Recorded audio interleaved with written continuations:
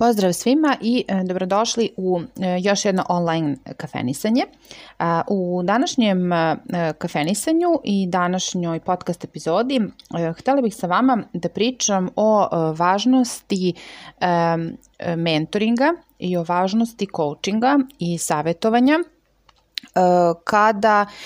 radite i kada naprosto želite da i svoj posao i sebe profesionalno i lično svakodnevno, kako bih rekla, unapređujete i učinite da bez obzira na okolnosti koje se dešavaju oko vas, uspete da jednostavno lakše prebrodite neke situacije koje se dešavaju neminovno. U nekim periodima su one tako sporadične i možda ne ostavljaju na vas tako jak utisak. Nekada se dešava da se dani i nedelje prolongiraju i da se neke stvari prosto ne rešavaju i da vam je sve teže i teže, zapravo teže i teže da se sa time nosite. Sada, ono što je mene potaklo na ovu temu jeste da sam ja poslednjih recimo 2-3 meseca prošle godine bila upravo u situaciji da sam se jednostavno zakočila, kao da je neko stavio čep onako na flašu i nema više ni ulaska vazduha ni izlaska, ne zna se više ni šta je u toj flaši i tako dalje, i jednostavno sam se bila potpuno zablokirala. Iako sam ja radila, iako sam pokušavala da dam maksimum od sebe, taj maksimum je bio mnogo niže od onoga što bih ja zapravo mogla. Ono što je najvažnije jeste da posle neke, onako da kažem, osvešćivanje šta se zapravo dešava i da ja ne mogu van sopstvene kože i da moram da potražim način kako ću sebi da pomognem. Nakon nekih razmišljanja, razmatranja, shvatila sam da je najbolje da pitam nekoga da mi pomogne za neke stvari gde sam prosto zapela, gde ne mogu sama da rešim problem. Bilo da je to u pitanju nekog ličnog, kako bi se reklo, ličnog razvoja, nekih stvari koje osjećam da su mi lično potrebne, bilo da je u nekom tehničkom smislu da sam ja mislila da možda nešto ja mogu da uradim i da sam kompetentnije za tako nešto, a zapravo poprilično mi sporo sve to ide i ne radim kako treba i oduzima mi vreme da radim nešto drugo. Bilo da je to neki profesionalni coaching koji će mi pomoći da neke poslovne situacije sagledam na neki drugi način. Sve je to ušlo u, da kažem, u moje razmatranje i razumevanje zapravo cele situacije, i shvatila sam da je najbolje da se više ne koprcam sama bez ikakve potrebe kad to ne moram, već da pozovem neke ljude koje smatram da mogu da mi pomognu. To sam i uradila početkom ove godine i bukvalno sam u roku od recimo nekih 2 nedelje posložila gomilu stvari koje sam imala da posložim. Mnoge stvari prema kojima sam imala otpor i koje sam htela da radim, a zapravo mi je bilo jako teško da ih radim, uz konsultacije sam nekako razbila taj otpor i shvatila da sam to sebi nekako nametnula kroz neka svoja stavove koji mi uopšte nisu, kako da kažem, korisni i koji zapravo kad ih malo pogledam iz drugog ugla zapravo uopšte nisu ni tačni. Tako da sama ta, na primjer, jedna od tih konsultacija mi je takođe dovela do toga da shvatim šta ne želim i šta sam zapravo radila možda 1 ili 2 unazad i, da kažem, probala, testirala, ali sam bila jako uporna da to nastavim do kraja, iako nikakve rezultate zapravo nisam dobijala. Kroz taj coaching sam shvatila da neke stvari treba prosto da prestanem da radim ako ne vidim da imaju rezultat, ili da ih barem pauziram na neko vreme dok se možda ne stvori situacija da to ponovo aktiviram, a sa druge strane da se aktiviram na nekim poljima koje mi donose mnogo više dobrih stvari, mnogo više klijenata, mnogo više kontakata, mnogo mene bolje predstavljaju. Ne mislim bolje u smislu da se lažno predstavljam, nego jednostavno bolje prikazuju ono što ja radim i kakva sam i ko sam, a da se ja možda tome nisam najbolje i u dovoljnoj meri posvetila. Tako da, eto, jedna od tih konsultacija me je dovela do toga da potpuno okrenem taj svoj pristup prema određenom segmentu svog posla i da ga posložim na jedan drugi način, tačnije da unapredim ono što je do sada išlo dobro, da prestanem da radim ono što mi uopšte više ne koristi i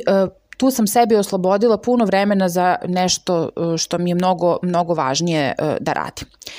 Sa druge strane, prošla godina, ne moram da ponavljam, bila je prilično izazovna za sve nas i mnogi od nas su se poprilično pogubili i to nije uopšte tako čudno. Međutim, uz podršku koučeva, uz podršku savjetnika, uz podršku mentora, mi kroz te situacije, barem govorimo pre svega o sebi, a to može da bude primjer za bilo koga drugog, možemo mnogo brže da izađemo iz takvih situacija. Ako radimo, kako bi se reklo, na sebi, brže ćemo prepoznati da smo se, da kažem, zakočili, zamrzli i da se nešto čudno dešava, ali ukoliko imamo neku osvešćenost o tome šta se zapravo dešava u nama, ako to ne treba da stvaramo nikakav otpor prema tome, već jednostavno da shvatimo o čemu se radi i da prepoznamo da ukoliko ne možemo sami da potražimo pomoć. Ja sam ušavši u ovu godinu želela brojne stvari, ali sam se zakopala sa time kako da postavim svoje ciljeve. Tako da sam se priključila jednoj omanjoj grupi ljudi koja je sa jednim mentorom radila u okviru jednog mentorskog programa i postavila sam sebi ciljeve nikada brže. Kako da kažem, meni je nekada za to trebalo mnogo više vremena. Ja sam nekada po mesec dana razmatrala šta ću i kako ću. Ceo decembar mi ode na tako neke stvari. Sada sam to uradila mnogo brže kroz taj program i kasnije sam i lično sa tim mentorom radila, koja je direktno radio na mom slučaju, po znacima navoda da tako kažem, i jako mi je pomoglo da prosto vrlo brzo sprovedem mnoge stvari koje sam želela, a mislila sam da će mi krenuti i da će se to ostvarivanje tih mojih ciljeva dešavati čak i mnogo kasnije, jer prosto postavljate neke kratkoročne, srednjoročne, dugoročne ciljeve, neke dnevne planove, nedeljne, mesečne. Mene su se te stvari kroz program i kroz celu tu proceduru kroz koju smo prošli i neke smernice, počelo su stvari mnogo brže da se odvijaju i ja sam čak bila zatečena kako to brzo ide. Po time ne mislim da taj mentor ima bilo kakve nadprirodne moći i da je nešto posebno uradio po tom pitanju. Jednostavno je postavio jednostavne metode i smernice i ja sam se nekako, pre svega oslobodivši se nekih stvari pre toga kroz savjetovanje i coaching, pristupila dalje postavljanju ciljeva, jer nisam više imala kočenja po pitanju mnogih stvari, jer možemo mi da postavimo ciljeve, ali ako nismo se oslobodili nekih svojih stvari koje nas apliću, onda te ciljeve ne možemo da ostvarimo. Znači neka svoja uverenja, ubeđenja, stavove, navike sam ostavila po strani, rešivši to pre ove radionice i pre ovog mentorskog rada. Kroz mentorski rad tako rasterećena i bez nekog, kako bih rekla, tereta na ramenima, sam ušla u proces postavljanja ciljeva i jako brzo krenula, prvo brzo sam ih postavila, što nije kod mene tako jednostavan slučaj, kao što sam rekla, a onda sam vrlo brzo krenula u realizaciju svega toga na dnevnom nivou sa istim, kako bih rekla, brojem sati koliko mogu da radim, energijom koju imam, znači ništa meni se posebno tu nije desilo, kao svaki dan mi je, mislim, isti na raspolaganju, ali jednostavno sam počela na drugačiji način da koristim taj dan i da usmeravam aktivnosti na bolji način. Ono što sam takođe shvatila jeste da mi je mnogo bolje da ustajem ranije nego što sam ranije, jer imam prilično obaveza koje ne mogu da završim vrlo često u toku dana, odnosno to se otegne do uveče, tako da sam shvatila da mi je nekako bolje ipak da ustajem ranije,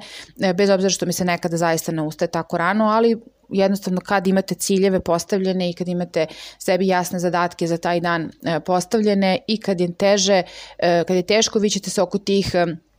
postavljenih ciljeva ipak držat ćete se i potrudit ćete se da barem većinu toga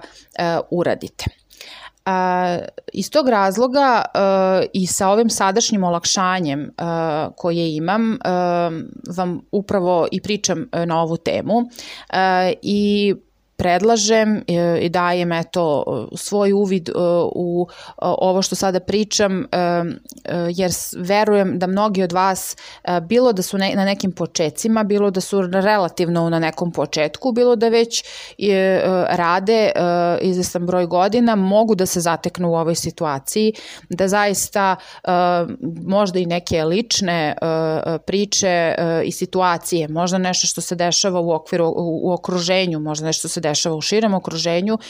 mi ne možemo na mnoge stvari da utičemo, ali na ovakve stvari kada se presaberemo i tekako možemo sebi da pomognemo, a kada ne možemo sebi da pomognemo, onda moramo da potražimo, ne moramo ništa, ali bi bilo jako dobro da potražimo savet, coaching seansu, mentorski rad sa nekim ko može da nam otvori oči i kaže nam možda nešto što i mi već znamo, ali ne možemo od šume da vidimo drvo i zato smo prosto zablokirani. Iz tog razloga stvarno smatram da nikada nemojte žaliti da ulažete sebe upravo u ovom smeru. Profesionalni razvoj i učenje nije samo onaj koji se odnosi na stručne stvari, na one koji će vam pomoći da radite ove poslove u okviru svoje struke i svoje oblasti kojom se bavite, jer posao ne čini samo to je jedan deo posla. Vi možete da budete vrhunski stručnjak za nešto, ali ako ne znate da se nosite svakodnevno sa različitim stvarima u životu, sa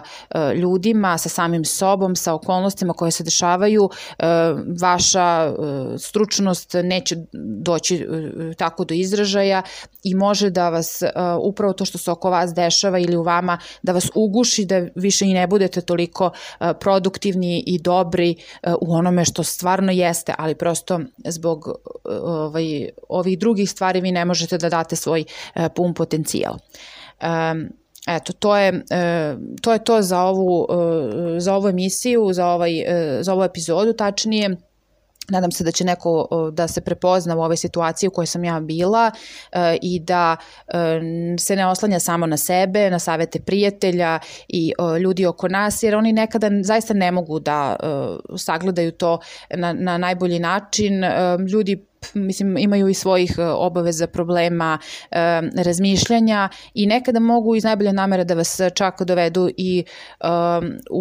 ne mogu da kažem u neku zabludu, ali da vas zbune, u krajnjoj liniji da ukapirate da vi pričate, a da vas taj neko s druge strane baš i ne razume, ne zato što ne želi, nego prosto ili ne može ili nema trenutno mogućnosti da vas sasluša, ali postoje ljudi koji su profesionalci i koji rade kao konsultanti, kao koučevi, kao mentori i oni mogu zapravo mnogo više da vam pomognu, nisu pristrasni, nisu vam previše bliski, u smislu nekog ličnog kontakta, već jednostavno sa jedne profesionalne strane i sa metodama koje su naučili i rade sa time, mogu da vam pomognu da brže izađete iz situacija u kojima se ne osjećate tako dobro i koje su vas zablokirale. Hvala što ste odslušali još jednu epizodu online kafenisanja. Mene možete da zapratite na Instagramu i na LinkedInu, možete da posetite moj sajt www.marija.b, da se prijavite za moj newsletter koji vam stiže četvrtkom i da naravno pratite ove epizode i podržite cijel ovaj projekat online kafenisanje preko Patreon ili preko Paypala. Svi linkovi će vam biti u opisu ove epizode. Hvala još jednom i do novog kafenisanja, pozdravljam vas.